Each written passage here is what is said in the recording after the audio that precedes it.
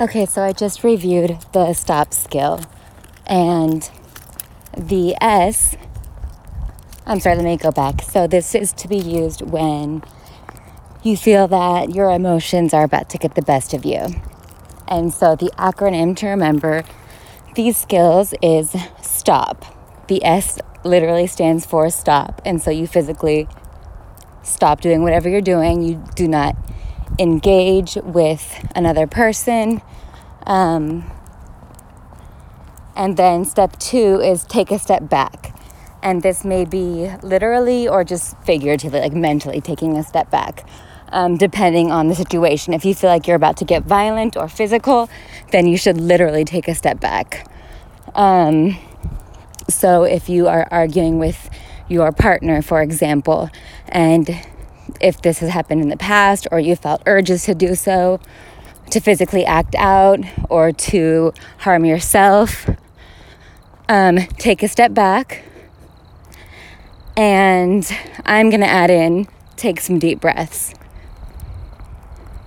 And I like to incorporate that with some kind of movement. I've mentioned this one before, like I like to trace the outline of one of my hands with the pointer finger on my other hand. And so I'll trace up a finger and I'll breathe in. And then I'll breathe out as I trace down the finger. And for some reason, that is very calming for me. And so I would recommend adding that in there. And then you observe the situation and without judging, ideally. And so the goal is to get into wise mind. That way you're able to interpret the facts objectively and consider the emotions of the person with whom you are about to interact, as well as your own emotions and the consequences of different behaviors. And then the P stands for proceed mindfully. And so let's say you are upset with your husband because he came home drunk and he promised that he was going, like let's say you were sick and he was supposed to come home and take you to the doctor, and you were waiting and finally he shows up drunk. So you might be tempted to lash out, but instead of doing that, you stop, you take a step back, think about different options that you have and the potential consequences.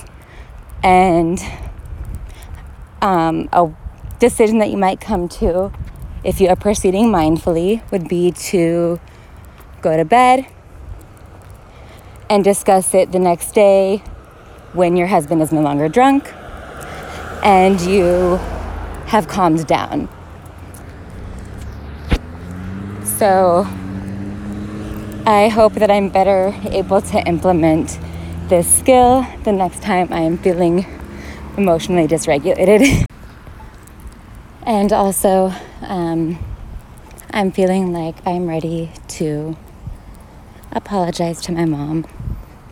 I think I was getting too defensive earlier, and so this is another great reason why this is a good skill to have in your repertoire. On another note regarding my withdrawals from Adderall, I'm proud of myself because I did end up getting quite a bit done today. I did take it easy on myself and try not to judge myself for the things that I did not get done. But I just went on my second walk of the day. I did yoga twice, and I met both my activity goal and my stand goal and my exercise goal per my Apple Watch. So, and I'm just kind of relaxing, hanging out at home with my brother, laughing and just enjoying time with the family. So I'm feeling much more optimistic now